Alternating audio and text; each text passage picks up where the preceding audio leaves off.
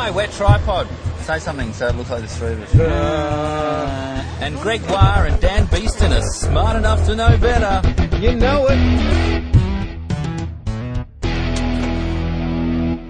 Oh, you know, sometimes when you're in the car and your phone's going to ring, Yes. and you get the weird pips come Yes. through Yes. because it's mobile phone interference. So it's the handset and the tower shaking hands, and hello. they throw out an enormous amount of radiation and such in order to Not enormous. an enormous amount of compared to what it normally throws out. Yeah. Say. Yeah, a signal. It puts a stronger signal. strongest into the world. signal out. Let's not Radiation let's- sounds more terrifying. And also enormous amounts of radiation right at my groin level. It's radiating a transmission. Yes. You know, hey, we've got to sex this up. Okay. It's got to be more like Fox News. Right. So it's radiating these Actually, Lord Monkton said exactly what you just said then. Right. Lord Monkton went, Australia needs a Fox News like affiliate, a news affiliate that they can start spouting. Well, oops, wait, hang on, have a more conservative right-wing appeal. Maybe he could be that guy. Isn't that what the Courier Mail's for? Oh, wow. Lord Monkton looks like a guppy. His eyes, he looks like a fish. I see. It's Okay. true, but yes. Smart enough to be more conservative? I don't know. Hey, go on. The pips occur on your radio because they're picking up the huge fluctuations in signal. Mm-hmm. When was the last time you heard them? I thought recently. I thought in the car. I've picked up my phone. Not that I was driving the car, but I was sitting in a car and my phone pinged and I picked it up and then it started ringing. I'm sure that happened recently, within the last couple of months. Or have I just gone mad? Possibly you were in the outback or away from a big city. Oh, okay. Because from all the research that I've done, you don't get those interference signals with the 3G network. Oh. You only get it with the Edge network, which is a different system. Old system. Yeah. Okay, maybe it was Billawheeler. Now, I was like, why is this happening? And I did some research. I couldn't quite figure it out. And I came up with this theory that it's the bandwidth, the particular part of the bandwidth. So it's like 800 megahertz Okay. that the Edge works on, and it's 2100 megahertz that the 3G works on, and the FM bandwidth, so the stuff that's designed to pick up a signal, is down at the 80 kilohertz range or so. Kilohertz. Okay, yes. Kilo? That's pretty different from megahertz. No, hang on, megahertz. But the Edge is closer to the FM than the 3G is. Right. And I went, oh, okay. And then I did a bit more research and realized that's not true at all. The bandwidth shifts all over the spectrum, all over the world. Yes. So right. different countries use different Sure. spectrums for different stuff, and Telstra's different from Optus Yes. and such. Doesn't it just swamp? Are you asking why your radio will ping in the car when you're used to? Is that what you're asking? What I'm asking is why doesn't it with the 3G? Oh, I see. Because the Edge network, Because the radio channels are nowhere near the. it's nothing to do with the radio channels. Oh, okay. It's actually affecting the speaker. Oh, right. So it's not picking up through the crystal in your radio. No. It's electromagnetically interfering with the speaker. With the speaker itself. But the 3G doesn't do it. Now, did some more research. I cannot find out what the difference between Edge and 3G is that 3G won't give you the interference pips. It'll have to do with frequency and because V equals F lambda. So velocity equals F lambda. V equals C in this case, speed of light. So C, forget the C, they're always traveling speed of light. So F lambda. The more you change the wavelength, which is what you're talking about changing on the frequency. But it doesn't. If you're changing the frequency, you have to change the wavelength. You have to. That's physics. But that's the thing. Sometimes the Edge network is on the same frequency as the 3G is in another country. Right, and that still won't ping. It's not the 3G doesn't ping, so it's working differently to shake hands. I think. Is it resonating? Is there enough energy to make the signal, or interferes with magnetic? Because speakers are active speakers. They're a magnetic field. That's how it makes a magnetic field, which vibrates the drum, and therefore you get a sound. But if it's on or like interference in that way? I don't know. Ooh. I was hoping that someone in our audience either knows something or knows someone who might know. and will get back to me, because I'm quite fascinated with this. And I spent an hour and a half this morning trying desperately to track down the reason, and I could not easily find it on the internet. Interesting. Okay, no, definitely get in contact with us, ladies and gentlemen. We need to know these sort of things. The other one connected to that is I've had this other experience with mobile phones again, and psychologists are looking into this. There are times when I'm walking down the street, I don't have my phone on ringing, it just vibrates. A lot of the time I'm in places where I don't want it, people don't need to hear my phone ring. You just don't like taking calls. Well, either way, you have to take them, but it's the sound. It's true, by the way. The sound doesn't need to ring. I can feel it vibrate before I can answer it, or choose not to answer it, but it doesn't need to make a noise. Yep. So I'm walking down the street, and I would say that I felt it vibrate against my thigh. Yes. I've taken the phone out and gone, oh, it hasn't. Check it. No emails, no tweets, no text messages, iMessages, phone, nothing. Nothing did nothing. But weird. Kept going. Later on, does it again. Wait, nothing again. And this has happened enough times where I've gone, that's odd, and thought about it, and that's odd. But it always left my mind after. That's called phantom ringer syndrome. And that's been checked into It's now. a medical condition. Well, a psychological They don't condition. know. This is the question. They're not too sure. There's a big argument at the moment of whether or not it is. You just think that there's an idea that your brain just goes, hey, your phone hasn't rung for a while, and it gives you the sensation it's buzzing. Yeah. But some people are saying, no, it's actually stimulating surface nerves, and the radiation or the signal is actually stimulating a surface nerve, which makes your flesh twitch, and you actually vibrate your flesh. Now, it seems a bit odd to me. When I read that, I went, that's convenient, that it vibrates it's the same exactly sensation. the sensation as, it doesn't like burn me, it just like... Yeah. And it doesn't run for ages. No. Buzzing. It just goes... Bzz, and then it's like my phone goes... Bzz. So Yeah. it seems, to me, that's like you fit a medical reason after, but I don't know. It's been looked into. Unfortunately, once again, I can't answer that question. I have looked into it. It's being researched at the moment. If you know, then you are probably lying, because no one actually knows yet. But... I know. One of our listeners, a man by the name of Alan Lawrence, That's a made-up name. made up, fake name, he sent us an You email. should name your fake son that. You shouldn't call him Jason. He should be Alan Lawrence Beeston. Or Lawrence Allen Beeston. Lawrence Allen Beeston. Oh, man. Okay, Jason died. Oh, God. That's the second one that died already in the space of an hour. So you want me to rename Jason Beeston to Alan's Lawrence Beeston? I just heard a name. I'm going to say nearly every name. But you picked the name. I do like the name Alan. But you had to pick it 8 years ago. Yeah. So it's a bit late now. Yeah, too late. Fictional. No, You have to give it 8 fictional years. No, I love my child, Jason. I would never think of changing his name on a whim. Fair enough. That's what parents say, right? What happens if Parents love iiNet, their kids. What happens if iiNet would give you money to change his name? On a whim? In a heartbeat. he would be iiNet special offer SIM card Beeston. He sent us this curious YouTube video of this girl who you give her any word and she can say it backwards. Weird. Snack Center. Redneck Scans. American flag. Galf Nakarima. Australia. Aolortsua. Antarctica. Catnat Redneck. Russia. Aesir. Asia. Fluorescent. Tenexerolf. Asia. Aeza. Now, That's a really weird ability. it is a weird That's just ability. really odd. Now, we've been doing a little bit of research into brains and how they get hot-wired or used to different things. Like, for instance, we were talking about left-handed people. Yes. Don't- Sinister people. Sinister people, they don't tap into the speech center of the brain as effectively as right-handed people. Yes. And so we were considering that maybe they are more creative with their language because they're tapping into a part of the brain that isn't designed for language, designed. That isn't for language, but is being But obviously repurposed for it. It obviously is for language because it is doing language, but it's Yes. Well, all of language is sort of pasted on the top of basic brain functions. Yes. There are a number of these people who can speak backwards.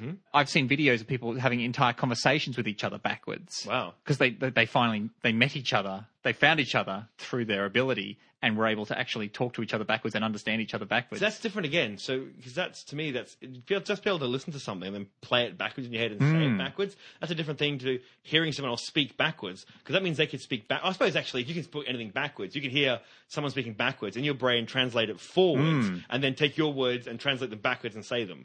So they can, but are they doing that? I wonder. Are they translating each other? And is it a type of synesthesia where they can picture the words in their head or the sounds in their head as some sort of object and just resort them back to front? Maybe. I see what you're saying, but I don't know if synesthesia. Well, there's a thing called dyslexia. Yes.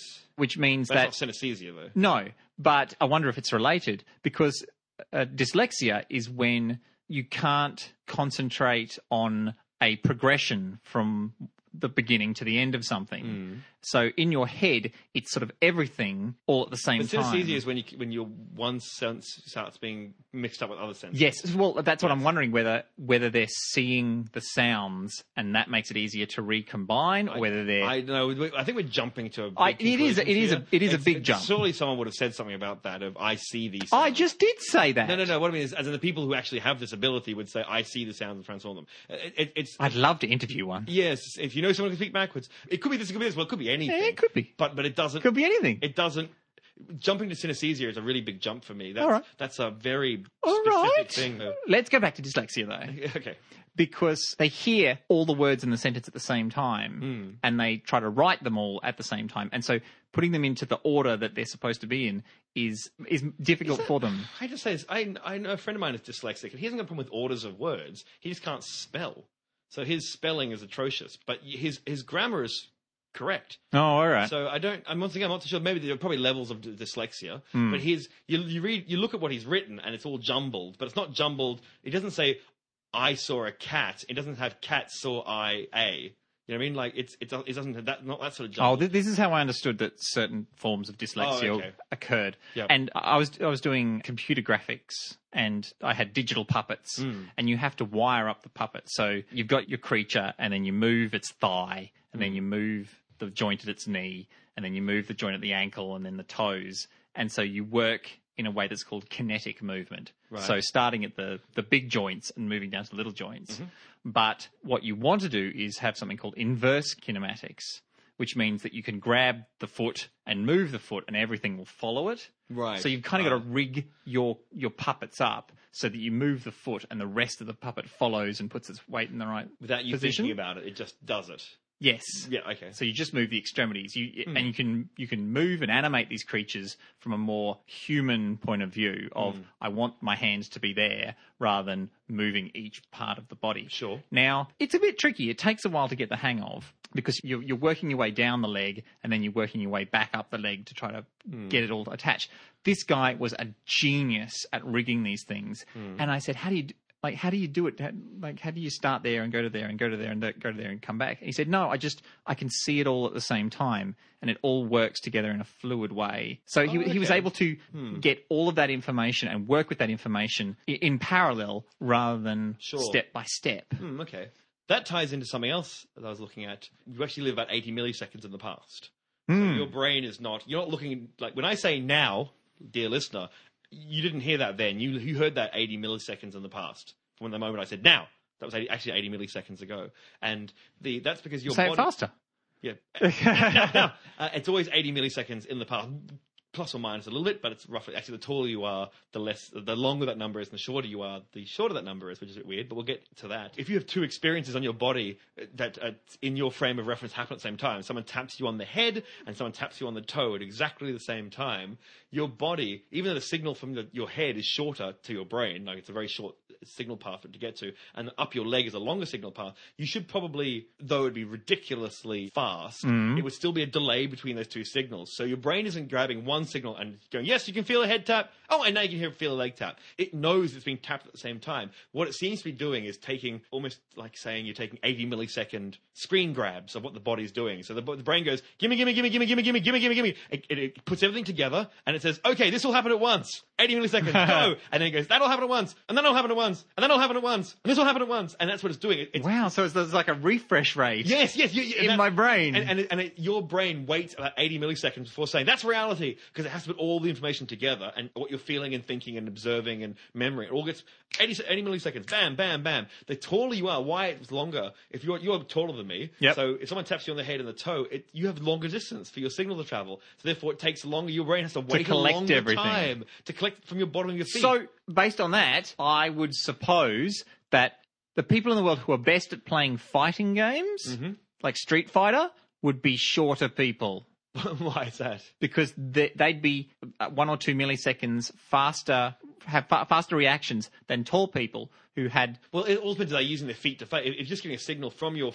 Oh, no, I see what you mean. Even though you're only playing from your hands, you still have to wait for the signals from your feet to come up. Yes. And join together. So very, very, very short people should have faster reactions. And also, the signal from their head would go to their hands faster. If their arms weren't the same, if they're the same length arms, then no. No, but taller people tend to have longer arms, Well, yes, don't they? yes. So but remember, it's got the two different things going on. It's like an envelope. Your envelope of reality. So me being what 3 or 4 inches shorter than you. Yeah.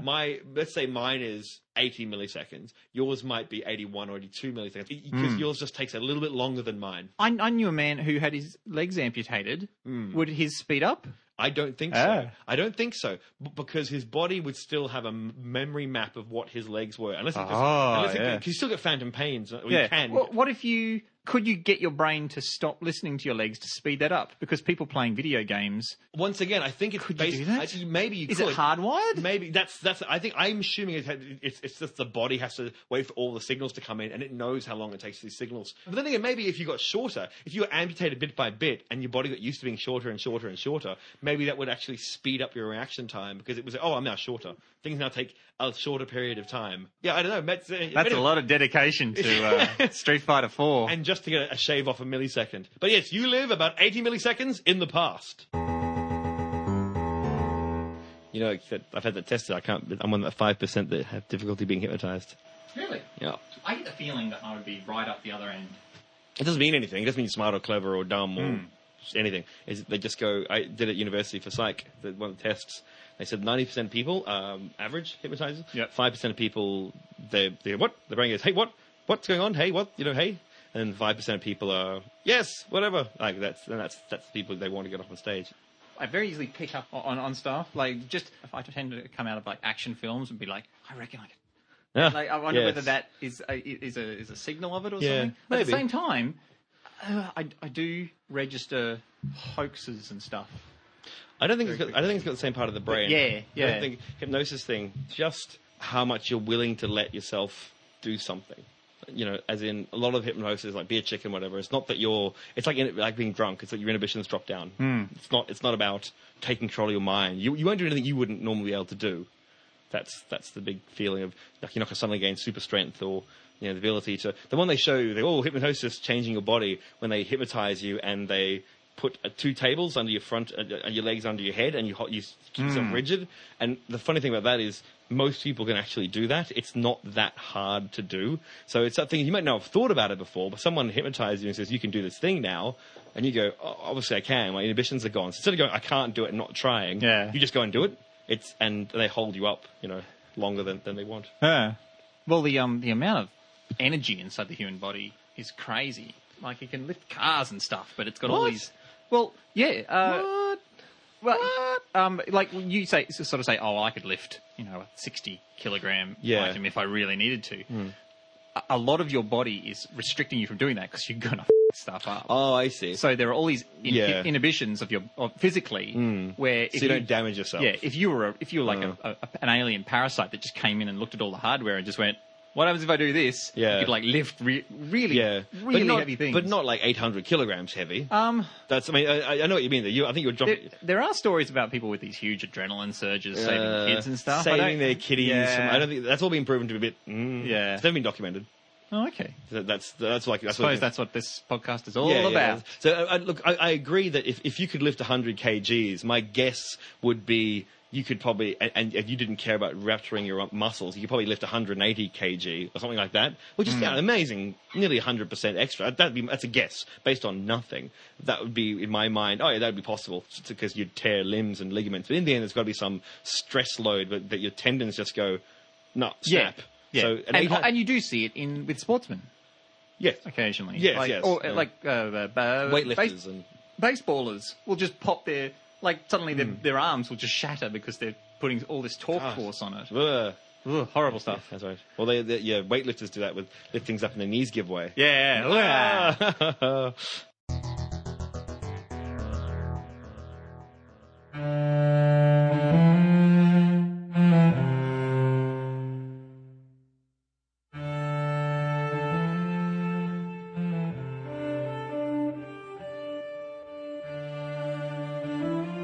She was an orange and white cat. She just turned up one day, growling at the door. She seemed hungry, so I let her in and gave her some meat that had been sitting in the fridge for just a bit too long. She had no collar, so I took a picture of her and posted a notice up around the neighbourhood. Each week passed, and the cat would spend her time playing in the long grass in the garden. Then, in the evening, she'd sit at the back door and growl. The weeks turned into months, and it was with a suppressed sense of relief when I noticed that the last of my notices stating "found cat" had been torn down. In the evenings I would watch TV and she would sit next to me on the couch. I tried scratching her behind the ears and running my hand down her back, but she'd jump up and run each time. We came to an understanding to just enjoy each other's company. Perhaps it was naive optimism, but one day, on a whim, I bought a cat toy. It was a small plush mouse, and when you dropped it on the floor it would rock back and forward in a difficult-to-predict motion. I presented it to the cat, and she stared at it. Then she stared at me. Then she closed her eyes and went to sleep. She didn't want to play with mice, and she didn't want to be stroked. One day I received a parcel. Not a package, mind. Not a zip-tied, glued-up package from any internet retailer. A proper parcel. Brown paper, tied with string. I don't even recall what it was. But after I'd finished unwrapping it, I went to throw out the packaging. As I walked to the bin, I felt a tug. I turned, and there on the floor was the cat, staring in barely contained hunger at the string. I flicked the brown jute, and her muscles tensed. I dropped the string closer to the ground, and she pounced. Then, just as quickly, jumped backwards. I whipped the string closer to her, and she ran, behind the couch, and then back out and leapt onto it. We played for hours. I don't remember falling asleep, but the next day I woke up on the couch, dizzy and confused. The cat was curled up next to me, gently breathing in and out. The twine lay abandoned on the floor. The next evening I grabbed the brown string. It was considerably worse for wear, but I whipped it across the floor. The cat looked at the string, and then stared out the window. The magic was lost. She was far away again. I dangled it, I dragged it, but she would have nothing to do with it. I rummaged through my kitchen drawers. In the third drawer down I found tape, scissors, bolts with no nuts, nuts with no bolts, and a ball of coarse green wool. I cut a length of it and draped it across the lounge room floor. She lay very still on the windowsill, but her eyes darted. I had her again. I gently tugged at the wool. Her muscles coiled, and she pounced. We played until the sky began to warm with the pre-dawn. On the third evening, I was ecstatic. I rushed home and burst through the front door. I grabbed a brand new length of green wool and rushed to entice the cat. She sat. She glanced over at me and then stared out the window. A cloud passed overhead and the afternoon light dimmed. I grabbed the old brown jute, but she wouldn't have a bar of it. I scoured the house and finally cut a coil of blue rope from the drapes in the back room. I barely made it down the hall when she leapt out of the shadows and hung off the length of thin rope. The next day she wouldn't touch it. But I'd come prepared. I had a whole bag of different coloured wools and cords. I soon learned that she had fine tastes. She stopped playing with the coarse wool. She wouldn't touch jute with a 10-foot pole. I could tell she was searching for the perfect string. I came home with stranger and stranger choices. Egyptian cotton, bamboo felt, violin strings. It was only a few weeks before I ran out of high-quality options. I'd spend my evenings on the internet desperately ploughing through knitting forums, macrame sites, trying to find a length of string that would rekindle her joy. Eventually I could find no more. I'd spent so much money on various ropes, strings and threads. There was nothing more. I tried to enthuse her with the ones we already had. I had 30 inches of Russian sable woven from the manes of rare horses. Like everything else, it was good for one night only. I missed our time together. I tried desperately to find a solution, but none came. Weeks went by, and then, one night, she was gone. No growling at the door, The chicken went uneaten. 6 days went by. Each day, I'd replace the food in her bowl. At the end of the 6th day, I found her. She'd curled up in the back corner under the house. She was so tiny. I picked her up and cupped her in both hands. I tried to wake her up, but she lay still, softly breathing. The next morning, she was smaller still, and by the end of that day, she could fit inside a walnut shell. I carefully put her into a shoebox. The next morning, I took her with me to work. In 2 more days, she was the size of a grain of sand. She lay quietly on the slide. I slept in my chair. I couldn't go home to an empty house. A week later, I could barely see her, breathing in and out under the electron microscope. I took notes. I journaled everything. She was vanishing before my eyes, and there was nothing I could do but capture these last fleeting moments. The other scientists in the lab were fascinated. One of the theorists, Mike, especially so. The next day she was gone. Too small for me to see. Mike came in and found me weeping quietly. He gently touched me on the shoulder. I looked up, too miserable to wipe the tears from my eyes. He walked to the blackboard and showed me a mathematical algorithm too complex for me to follow. He said, "Here, this is matter. And this here is mass. And this here, this part is your cat. She's so small we can only theorize what's happening to her." I looked up through my tears.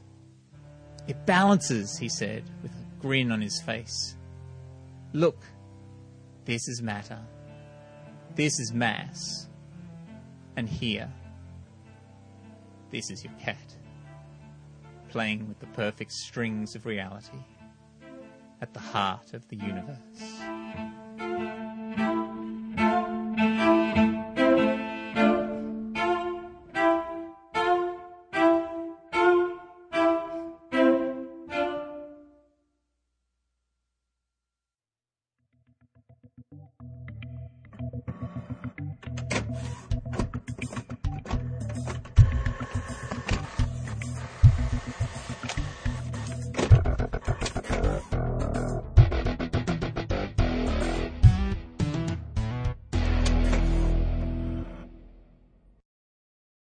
And I would attest on a stack of the Charles Darwin. Bibles? No. Charles Darwin's book. Evolution of Species? No. It's... I would attest on a stack of The Greatest Show on Earth by Christopher Dawkins, Christopher Hitchens, Richard Dawkins. Oh, forget this. I would on a stack of Bibles, so I don't give a crap anymore. I'll get a stack of Bibles. I'll get the Quran. A Quran, yes, that's right. I'll get like the Good News Bible. Good, no. King James, only King James. If I'm King going to have a weird book, James. I'll get. They came and took me to their planet from the Raelian. That's it. Religion. All the Scientology. They must have a book. Scientologists must have a book. It's probably on a yeah. It's called Battlefield Earth, isn't it? Dianetics.